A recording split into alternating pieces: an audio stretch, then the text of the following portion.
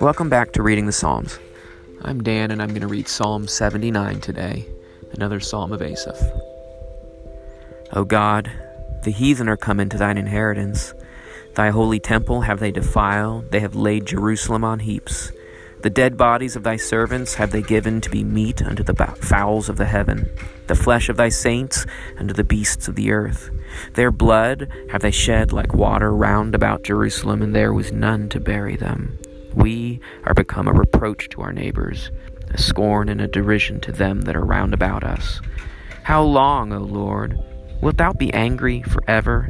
Shall thy jealousy burn like fire? Pour out thy wrath upon the heathen that know thee not, and upon the kingdoms that call not upon thy name. For they have devoured Jacob and laid waste his habitation. Remember not against us the iniquities of our forefathers. Let thy tender mercies speedily prevent us, for we are brought very low. Help us, O God of our salvation, for the glory of thy name, and deliver us, and purge away our sins for thy name's sake. Wherefore should the heathen say, Where is their God? Let the revenging of the blood of thy servants which is shed be known among the heathen in our sight. Let the sighing of the prisoner come before thee. According to the greatness of thy power, preserve thou those that are appointed to death, and render unto our neighbors sevenfold into their bosom their reproach wherewith they have reproached thee, O Lord.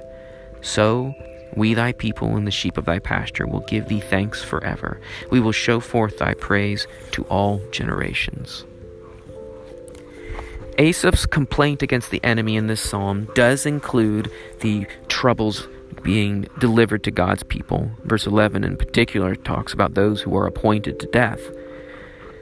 But Asaph's complaint focuses more on the simple fact that the enemy are the heathens who are against God. Verses 1 and 2 makes this clear. It's not a complaint about the pain on God's people, but about God's inheritance. Not the people's things, but God's temple. In verse 2, the people aren't even just people, but rather they are God's servants and God's saints.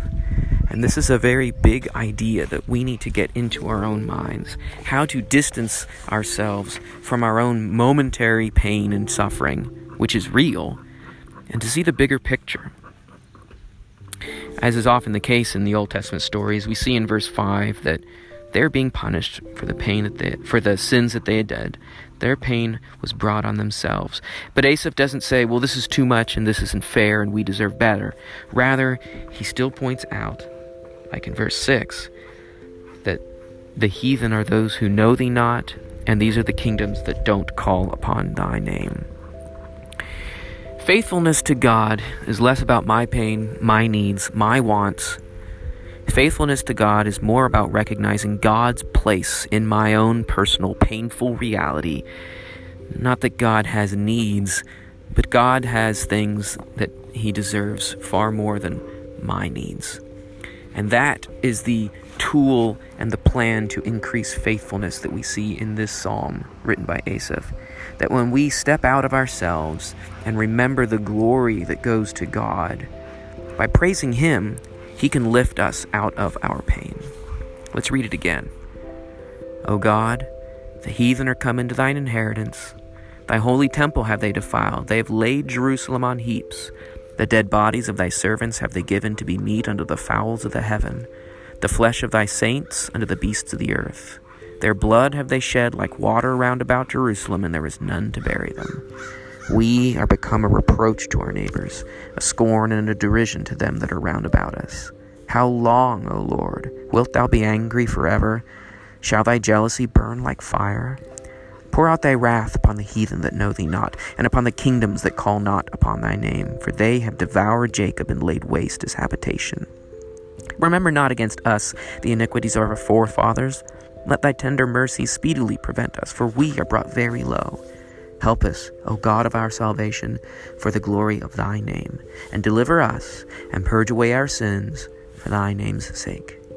Wherefore should the heathen say, Where is their God? Let the revenging of the blood of thy servants which is shed be known among the heathen in our sight. Let the sighing of the prisoner come before thee. According to the greatness of thy power, preserve thou those that are appointed to death, and render unto our neighbors sevenfold into their bosom their reproach wherewith they have reproached thee, O Lord.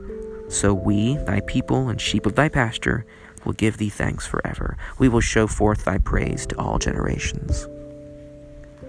With all the trouble going on in this psalm that Asaph is calling to, notice that he calls in verse 9 for deliverance and the purging away of his sins for God's name's sake. That is what is concerning to Asaph. That is the greater pain than the physical suffering that he seems to have been going through. The spiritual suffering was so much greater. Let's learn from Asaph's focused mind and build our faithfulness like he was. Well, thanks for listening in. I hope to talk with you again soon.